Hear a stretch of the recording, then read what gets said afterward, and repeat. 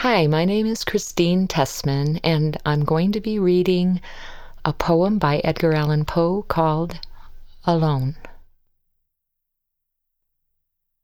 From childhood's hour I have not been as others were.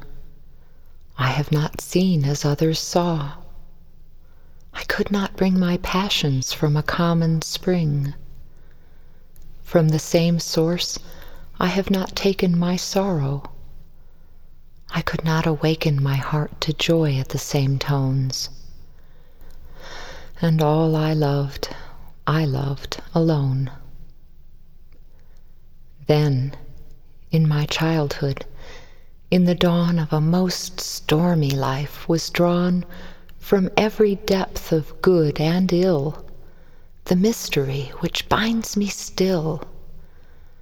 From the torrent or the fountain, from the red cliff of the mountain, from the sun that round me rolled in its autumn tint of gold, from the lightning in the sky as it passed me flying by, from the thunder and the storm, and the cloud that took the form, when the rest of heaven was blue, of a demon in my view.